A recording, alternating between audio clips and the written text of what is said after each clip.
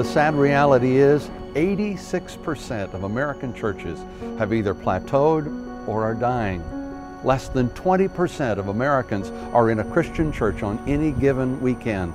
You don't even have to read religious material. Read it in your newspaper. Churches are dying and they can't figure out what they're doing wrong. As a matter of fact, they think they're doing it right. God spoke to us and said that we should actually plant a church. It was challenging, and oftentimes you set up and you look behind and there's not that many people there, and it got really discouraging at times. We grew, relocated from 70 to about 400, kind of got stuck right there and began to communicate with Dr. Jim Wall. In 2007, we started the Acts 2 Network specifically to catalyze a movement that would restore the dynamics of the original Acts 2 church in our times. Being an Acts 2 church, that really enthused me, because we're always looking for new ways of doing church. And I think to a large extent, we've really cluttered what church is today. Because of Acts 2 Network coming in and saying, hey man, you guys are doing so many things right, but we need to work on this area, we need to evaluate that area, and just gave tremendous, helpful, practical advice. And Acts 2 really helped us by supporting us to ensure that the environment that we were in was comfortable, it was attractive, and that takes support, it takes money, and also that our leadership was also prepared. We just had 2,700, broke a record attendance on a Sunday, and our staff just said this: we believe our best days are ahead of us, still not behind us. Today, at our last service, we had over 100 people. And so it's been great being a part of not just an organization or an affiliation or institution, but being a part of a movement, building people, and church being about authentic relationship. It is a movement. It's a, I know this is so cliche, it's a God thing. It's God. The question is, how do you finance a movement? And the answer is by giving those people who believe in the movement a chance to share their resources with it. And that's exactly what I'm asking you to do. For as little as $20 a month, we'll make sure that you get a free copy of Unmuted, Restoring Your Church's Voice, that describes the movement in detail. You'll get access to a monthly e-newsletter that keeps you up to date with what's going on across the globe. You'll have the opportunity to share prayer needs with our intercessory prayer team, and you'll get a discount at all of the resources and events that the network provides. So come on, be a part of a movement that God is blessing. Be a part of making a difference in our world.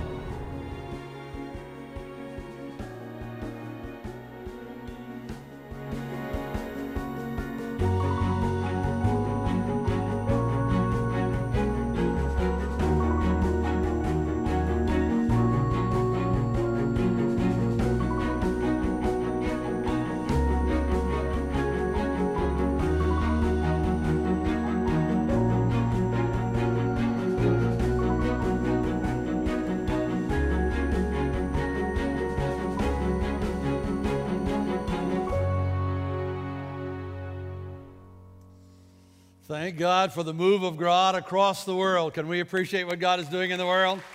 Amen. Good morning, Bridge. Well, I got a good morning over here. I got nothing over here. I don't know what that's about. Let me explain something to you. I know what you're used to with Pastor Farrell, but I'm not as funny as he is. But I do need feedback. And the quieter you are, the longer-windeder I get. So good morning, Bridge. I knew you had it. Can we kick off with a question? It's a multiple guess question. I won't embarrass you, but track with me for a minute, okay? What do the following people have in common? A firefighter who runs into the building when everybody else is running out. A soldier who leaves everybody he or she loves to fight a battle on the other side of the planet. Parents of a new baby. Members of the Bridge. Ministry partners in the Acts 2 Network.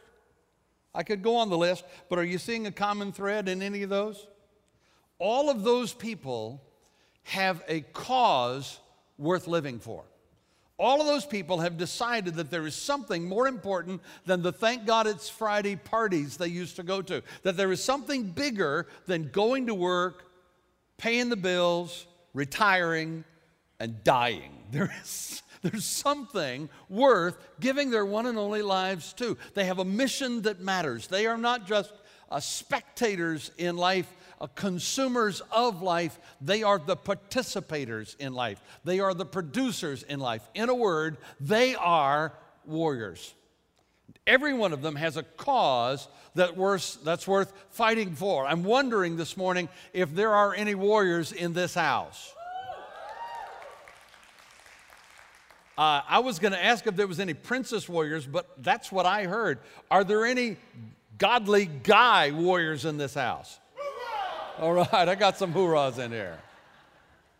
Fact of the matter is, that's what God's looking for. We serve a God who's known by many, many different names. I love the worship set this morning because we talked about our God as Savior and Redeemer, and yet we talked about our God as holy and righteous, and all the world trembles at His name. There is this awareness of the multiple ideas of who God is, but it's all congealed in what we're talking about this morning in Exodus chapter 15, verse 3, that simply says, read it with me, it's on your screens, the Lord is a...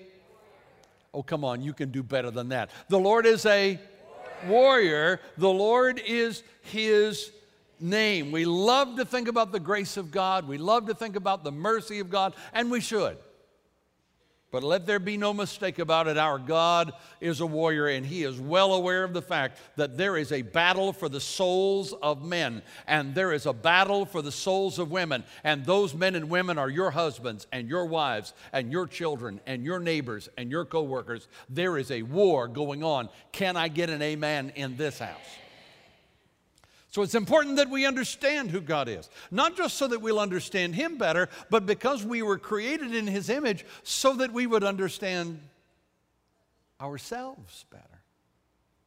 To understand more about why we're here, and in the process help us to discover His purpose for our lives on this planet. You see, our God is a warrior, but He created us to be His warriors, to stand in the gap for the righteous causes that are going on around us. So let me give you an example of what I'm talking about from the Scriptures. In the Old Testament, there was a time when the nation of Israel had turned its back on God. The people of God had turned their backs on God, and the result was the nation was filled with poverty and sickness and moral decay and political tension. It was a dark time in the nation of Israel. And here's what this loving, merciful warrior God said to the prophet Ezekiel at that time. Ezekiel chapter 22, verse 30. I like the way the Message paraphrases it. He said, I look for someone to stand up for me against all this, to repair the defenses of the city, to take a stand for me, and to stand in the gap to protect this land so that I wouldn't have to destroy it. I could find no one, not one. You get the essence of what he's saying? He's saying, I love this nation, but my holiness makes it impossible for me to ignore their sinfulness. I don't want to judge them, but I have to. His compassion said, I don't want to. His holiness required that he do. And so what he did, he pleaded for somebody to come stand in the gap so he wouldn't have to. I don't want to bring judgment. I need somebody to step up and do something about what's going on. And how many warriors did he find? Hello, are you awake? How many warriors did he find? None. There were plenty who were able. There were none who were willing. Does anybody see a parallel in our nation? Now, let me be clear. I am an American, and I am proud of it. Kim and I have ministered on 3 continents, and anytime we're, especially we're outside this country, and we see an American flag, we get cold chills. We hear the Stars and Stripes, we cry. I mean, we are Americans and proud of it. But that does not mean that we're not honest about the faults of our great nation. And the reality is that once was a Christian nation is turning into a nation that has largely turned its back on God. The result is that we're seeing economic collapse that's impacting the entire world, driven by a lack of integrity in our corporate circles. Political tensions are so deep that our leaders are deadlocked because they care more about who gets to win and which party's in control than they do about actually doing something about the problems that we face.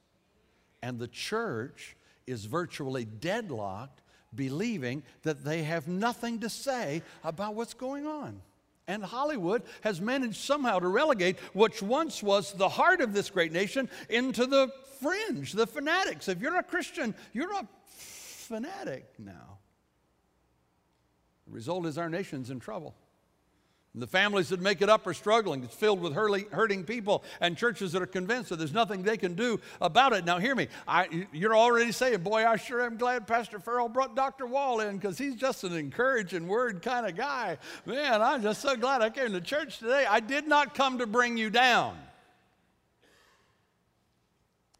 But I did come to ask the question, is there anybody in this house who will stand in the gap for our great nation? Let me rephrase it. Are there any warriors in this house? Yeah, I believe that there are. And so in the few minutes that I've got with you, and I promise to get you out before the big restaurant rush, okay? I promise. I'll do my best. And in closing, which means absolutely nothing except we finished the introduction, now we're going to do the message. Let me tell you three things, three simple principles about this warrior spirit that God created in all of us, and then I want to challenge us all to step up and find that worthy cause that's worth investing your one and only life in. Three simple principles. You ready for them? You want them? Let me tell you what they are. Principle number one simply is this. Godly warriors need a righteous cause to fight for. Let's say it together. Godly warriors need a righteous cause to fight for. One more time. Godly warriors need a righteous cause to fight for. The truth is, God put a need in every one of us to find something bigger than ourselves to invest our lives in. And when we find a cause to invest in, something happens inside of us. In fact, when we see someone else step into the fray and take up a cause, there's something that excites us. I mean, you can tell that from the TV shows that we watch and the movies that we watch. Is it true? What are the biggest grossing movies, the movies that make the big bucks? What are those movies? Do you know what they are? I mean, you do know, you do understand there's only two categories of movies on the planet, right? Two categories. There's chick flicks, and then there's movies where stuff blows up. I mean, those are the two. Come on, ladies, let me let you in on a little secret. Sorry, guys, I'm going to let the cat out of the bag. Your man will go with you to see a chick flick, but it is 90 minutes of agony. And the only reason he will go is he hopes it will lead to kissing afterwards. That's it. That's all. That's why he's there, okay? Oh, come on. Don't look at me like you don't know what I'm talking about. What are the big movies? What are the ones that have made the monies? It's Star Wars, 1, 2, 3, 4, 5, 6. It's Lord of the Rings, 1, 2, 3. It's Spider-Man, 1, 2, 3. It's Rocky, 1, 2, 3, 4, 5, 6, 72, 77. I don't know.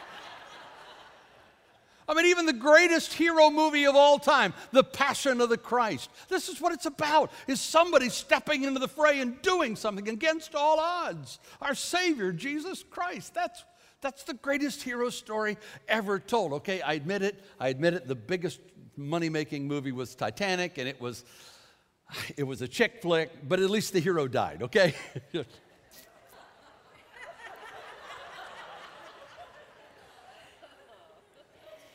Kim and I went to see Titanic, and there's a lady sitting behind us who, when it became apparent that there was a problem with the ship, began to cry softly. And as the movie progressed and it became clear that the ship was going to sink, she began to sob. When it got to the place that it looked like, people were starting to fall off the boat into the water, she's she's all to pieces now. She's just, she cried a gallon of tears. And my patience is I'm a very patient man. At one point, though, I wanted to turn and say, lady, it's a true story. Did you not know the boat sank before you came in here? Surely somebody told you the boat sank 100 years ago, okay? Come on. But you get what I'm saying. We love to watch a hero sacrifice and make a difference. Something stirs inside of us when that happens. First time I saw Gladiator and Russell Crowe reached down and picked up the dirt and he said, "Brothers, what we do will echo across eternity." I jumped up in the theater and said, "Hallelujah!" Oh, I thought I was in church there for a minute. Man, when I saw Braveheart, I was close to God. You've seen the scene. You got the Scots, ragtag bunch of ordinary people over on this side of the field, just a few hundred of them. And over on the other side of the field, there's 10,000 British soldiers in all their finery and weaponry, obviously outnumbered 10 to 1, 20 to 1. And the Scots are starting to get nervous, and some of them are starting to break ranks. And William Wallace rides out on his horse in front of them. And I remember vividly what he said. He said, "Fight and you may die. Run and you will live, at least for a while.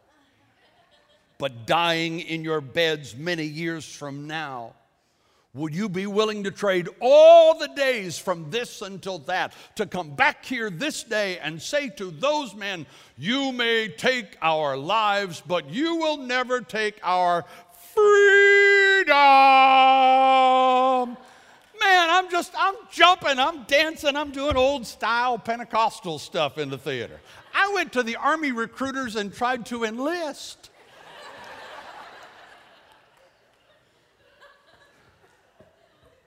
I found out they didn't take white-haired guys with blue paint on their face. I don't know why they turned me down, but just something stirs up inside. Come on, if that doesn't stir your blood, get the person beside you to check your pulse and see if there's any life in there. And when you give your life to Christ, that doesn't go away. If anything, that stirs up. I mean, look at the scriptures. It's filled with those hero stories. Read the Bible. It's one of the best stories, filled with stories of these kind of hero things. I mean, there's so many of them, but one of my favorites is Nehemiah. Nehemiah he had a job eating pie for a living. I mean, come on. There's a little danger because, he ate the king's food first to make sure it wasn't poison, and I guess there was a little risk in his job. But other than that, he ate pie for a living. I mean, it's a pretty good job. But he found out about this cause. His hometown was in disarray, and enemies were attacking, and the defensive walls of the city were torn down, and he was broken by that cause. That cause affected him deeply. He grieved for months. Finally, that grief got so deep that he couldn't hide it from the king. Even though it was illegal to show sadness in front of the king, and the king could have you killed for it, he just couldn't contain it anymore. And so the king said, "Nehemiah, what is going on, man? What is wrong?" And Nehemiah said, "How can I not be sad when my hometown is in such mess? I got to do something about it, sir. Please don't kill me, sir." And the king said, "Okay." And he gave him the resources and the provision to go. And Nehemiah went to his hometown, Jerusalem, and he rallied the people and said, "Come on, guys, let's clean up this mess. Let's build this wall." And he gave them a cause worth fighting for, a cause worth investing in. And they rallied together and they began to rebuild these massive stone walls around the city. Huge undertaking. Ordinary people, but they rallied in unity around a cause. Got about halfway, though, they're getting tired. It's taking a long time. And then the enemies of the region are starting to whisper in their ears and telling them things like, this is a lost cause. You don't stand a chance of succeeding. Foxes are going to run on this wall and knock it down when you're done. You don't know what you're doing. Who do you think you are? They got discouraged and they got tired, and Nehemiah had to rally them together. And just picture with me now this ragtag people, a group of people that have been trying hard for this cause they've committed to, but they're getting discouraged and they're getting tired. They've gathered together. Nehemiah is standing in front of them. I imagine that he rose to full height and stuck his arms out and said in a strong voice, Nehemiah 4:14, "Don't be afraid of those people. Remember the Lord who is great and awesome, and fight for your brothers, and fight for your sons and your daughters and your wives and your homes." I can almost see him, veins popping out of his neck, saying, "Come on, guys, are there any warriors in this city?" And they rallied and they came together and they finished what they started to do. And in just 52 days, they accomplished one of the most amazing engineering feats in all of human history. Why? Because a few people said, yes, I will take up the cause and I will not be discouraged from it. I will go after it. There's something inside of us that needs that to rise above the humdrum, everyday stuff of life. In fact, we need it so badly. Let me teach you the second principle. Principle number one is what? Godly warriors need a righteous cause to fight for. Principle number two is what? Without a righteous cause worth fighting for, what will happen? We'll find wrong things to fight against. Because of this warrior spirit that was created in us by our Creator God, our warrior God, we're going to find an outlet for that warrior spirit. We're going to direct it somewhere. And if we don't have a righteous cause, we'll fight wrong things. And that's why men like Hitler can rally a nation and almost conquer the world and kill 6 million Jews and do unthinkable things. That's why men like Osama bin Laden can get some young men to fly into World Trade Centers. That's how that happens. Because if you don't have a righteous cause to fight for, you'll settle for unrighteous ones to fight against. But hear me, that principle doesn't just apply on a world scale, it applies to you. I've been pastoring for 40 none-of-your-business years. And I've heard husbands say things to their wives that they wouldn't say to an enemy. And I've heard wives say things to their husbands that they would be embarrassed if I played them on the screens for you now. I've heard parents say things to their children that they lie awake later wishing they had not said. And children say things to their parents that they later say, I didn't really mean it. Why? Because there's a warrior spirit inside of us. And if we don't have a righteous cause to channel that spirit toward, we will settle for an unrighteous one. Churches do it all the time. Been pastoring long enough that I've seen all kinds of stuff, but I learned this one really, really early. The first church that Kim and I pastored here in North Carolina, the first Sunday that we went there as pastor, we attended the adult Sunday school class that morning, and we're sitting on the back row, I guess a dozen people or so in the class, and a lady's up teaching, and I don't remember what the lesson was about, but I do remember that about halfway through the lesson, she stopped, and she said, oh, by the way, Pastor Jim Wall and his wife Kim are here today. They're our new pastors. If you haven't met them yet, be sure to say hi. He'll be preaching this morning, and they're going to be our pastoral couple. And so everybody said, hey, Jim and Kim, nice to have you guys. Glad you're here. And then she said, Pastor, we probably should let you know that around here, if we fight, we don't fight with each other. We fight with our pastors. I went, oh, okay. And she said, because we were here before you came, and we'll be here when you're gone. Message received. And she was telling me the truth. Second church that we served, I mean, there was a point in that particular church, we called a business meeting to decide to paint the sanctuary. That's the way church sometimes does things. Lord Jesus, help us. Why did we do that? But anyway, we had a fight over whether to paint it white or ivory. One of the deacons' wives got up and said, I'd sooner burn this building to the ground than see it painted anything other than white. You ready? Because our God is holy, and white is a holy color. Give me a break. Another guy on the other side of the room got up and said, God don't care if we paint it Pepto-Bismol pink. He does want us to love him and love each other. Come on.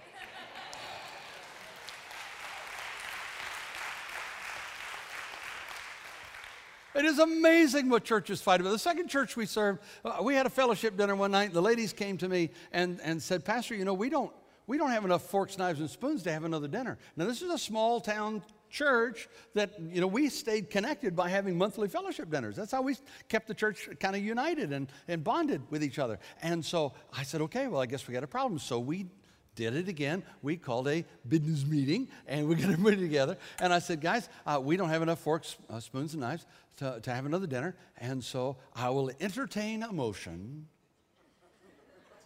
that we buy forks, knives, and spoons. Well, this is simple, right? I so move. Do we have a second? I second. Here's where I made my mistake. The floor is now open for discussion. Oh, shoot me now. Jesus, take me home. I mean, we went into 20 minutes of fighting over whether we should buy metal or plastic. I kid you not. And here's what's happening. The ladies wanted plastic because they knew they were the ones who would be stuck with washing the metal. And the guys wanted metal because you can't eat a steak with a stupid plastic fork and cut with a plastic knife. Not that I'm revealing which side of the conversation I was on, but 20 minutes, 30 minutes goes by. We are dividing families. Wives are thinking about divorcing their husbands in the church. Women are starting to give their husbands the look.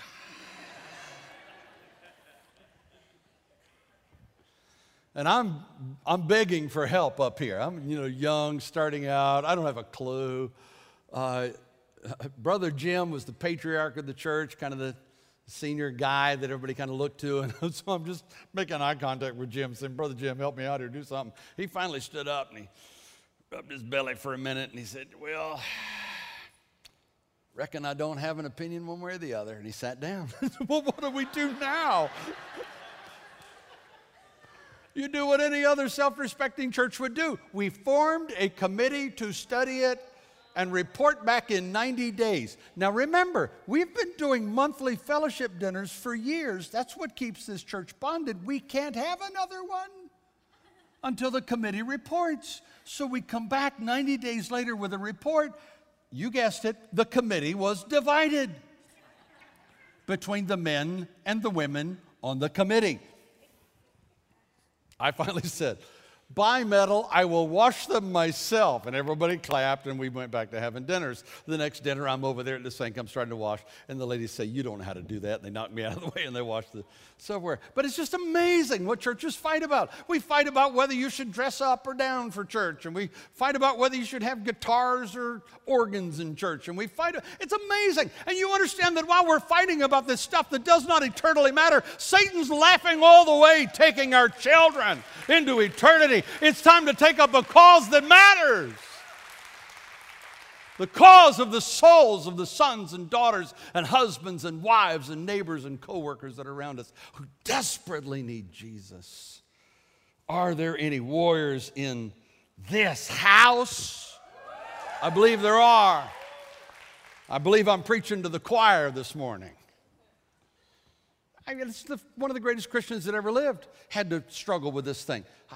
When he first started out, he dedicated himself to a cause. It was destroy the church. His name was Saul, later changed to Paul. But when he was Saul, Acts chapter 8, verse 3, Saul was going around everywhere to destroy the church. He went from house to house, dragging out both men and women to throw them into prison. He killed and imprisoned Christians. Why? Because he had a warrior spirit, and that was his cause. And then he met Jesus, and everything changed. He took up a righteous cause that was worth investing his life in, and the result was that he became the first missionary to the Gentile world, of which most of us in this room are eternally grateful. And he wrote nearly half of the New Testament, planted most of the churches in the New Testament period, and even preached to the household of Caesar himself. He knew what he was called to do. He gave his life for it, and he made a difference in his time that resonates to this day. So I gotta ask,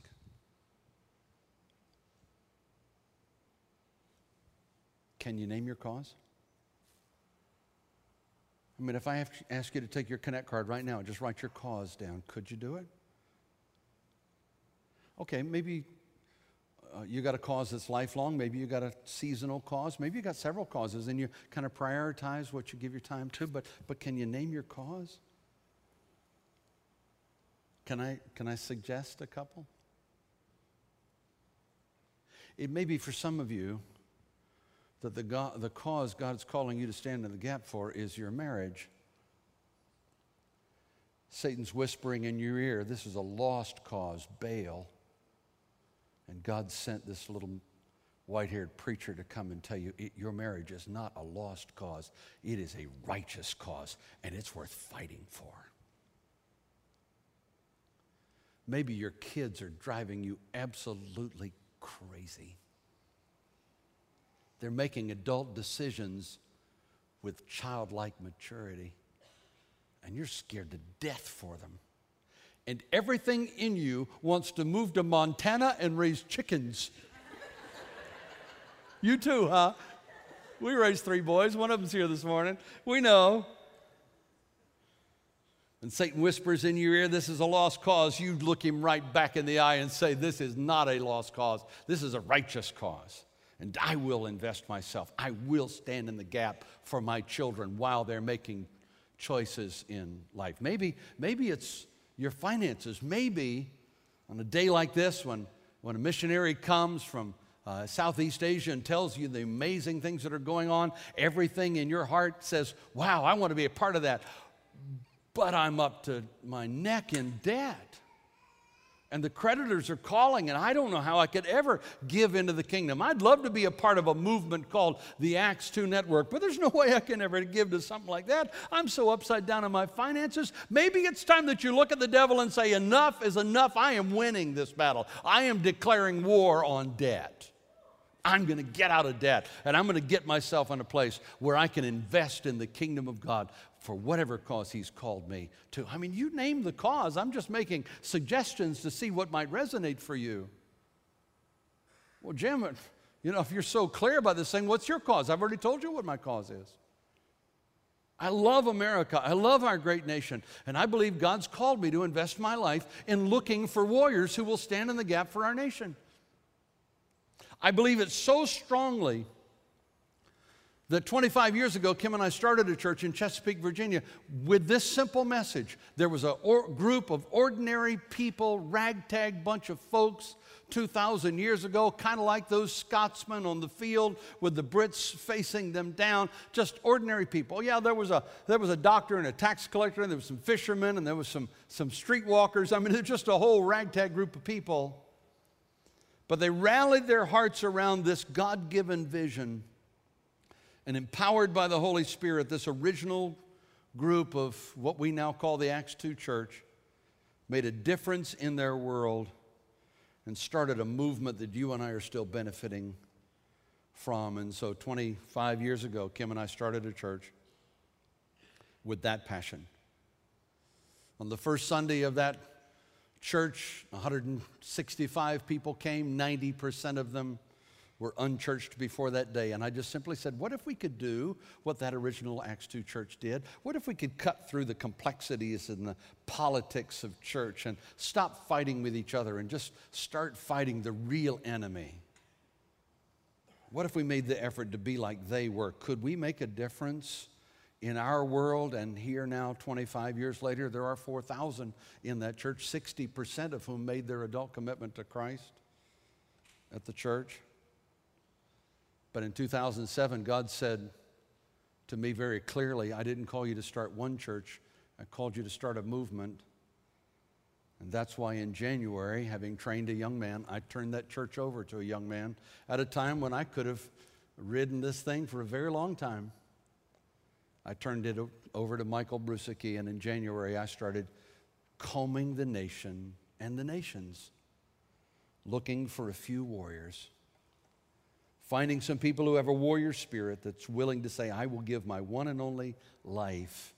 And if you were watching the video before I came out here, God is doing amazing things. We can identify pastors and churches in 8 countries now that are part of the Acts 2 network. God's doing incredible things. I was walking across the room just the other day, and somebody hollered out across the way. He said, "Hey, are you the guy that wrote Unmuted?" And I stopped and said, "Well, yeah, I am." He said, "Come here." Pastor of a Baptist church in Norfolk, Virginia. He said, "Man, our church was dying, and I didn't know what to do about it. And somebody gave me a copy of this book, and it rekindled my passion to be an Acts 2 church. Let me tell you what's happening in our little Baptist church. We're an Acts 2 church," he said. "They've never formally joined a movement. They've never given us a dollar. I don't care. There's a movement afoot. God's doing something." So let me just be real clear to you today. If I can be blunt about this thing, I don't hesitate for a moment that the most eternally significant righteous cause that God may well be calling you to be a part of is the bridge. This church is making a difference in this region of the world and around the world.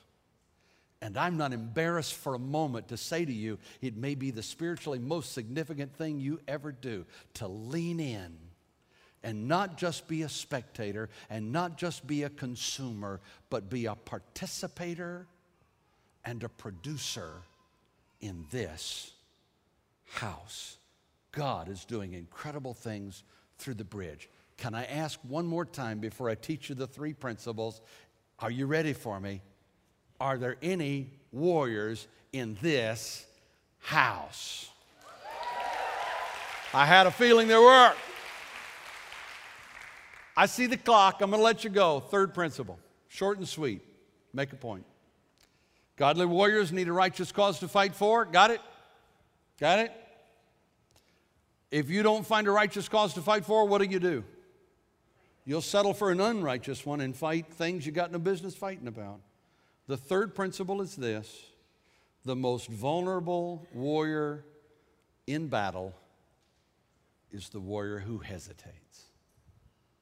Ask any soldier that's ever been in combat, and they will tell you that when you go out there, you cannot freeze. You will die. That your best shot at survival in combat is to move and to keep moving and to wage battle against your enemy. And yet, there are so many people sitting in so many churches across this land who would agree with me when I said that we are a nation whose moral foundations are cracking, a nation in trouble. But when I say, are there any warriors in this house, I get a, well, yeah, but, you know, I'm really busy. Well, yeah, but, you know, I don't have a lot of money. Well, yeah, but, you know, there are other people a lot more talented than I am. I've heard all the excuses, okay? I've used most of them.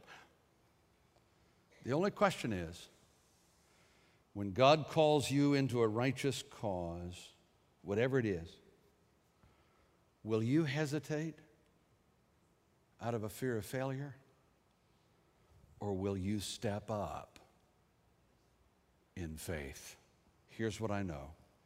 A warrior hesitates when his fear of failure exceeds his faith in God. I believe there's some warriors in this house. I believe there's some people here that are willing to stand in the gap for the marriages that are represented here, for the sons and the daughters, for the neighbors and the co-workers, for the politicians, for the things that are going on around Wayne County and beyond. I believe there's some warriors in this house, but I believe there are some of you that are being called to step up and join this army, and you're hesitating. I believe God called me to say, don't hesitate. Because godly warriors need a righteous cause. And if they don't have a righteous one, they will settle for an unrighteous one and fight battles they got no business fighting. Ultimately, they are the most vulnerable in the battle. Don't hesitate. Would you pray with me?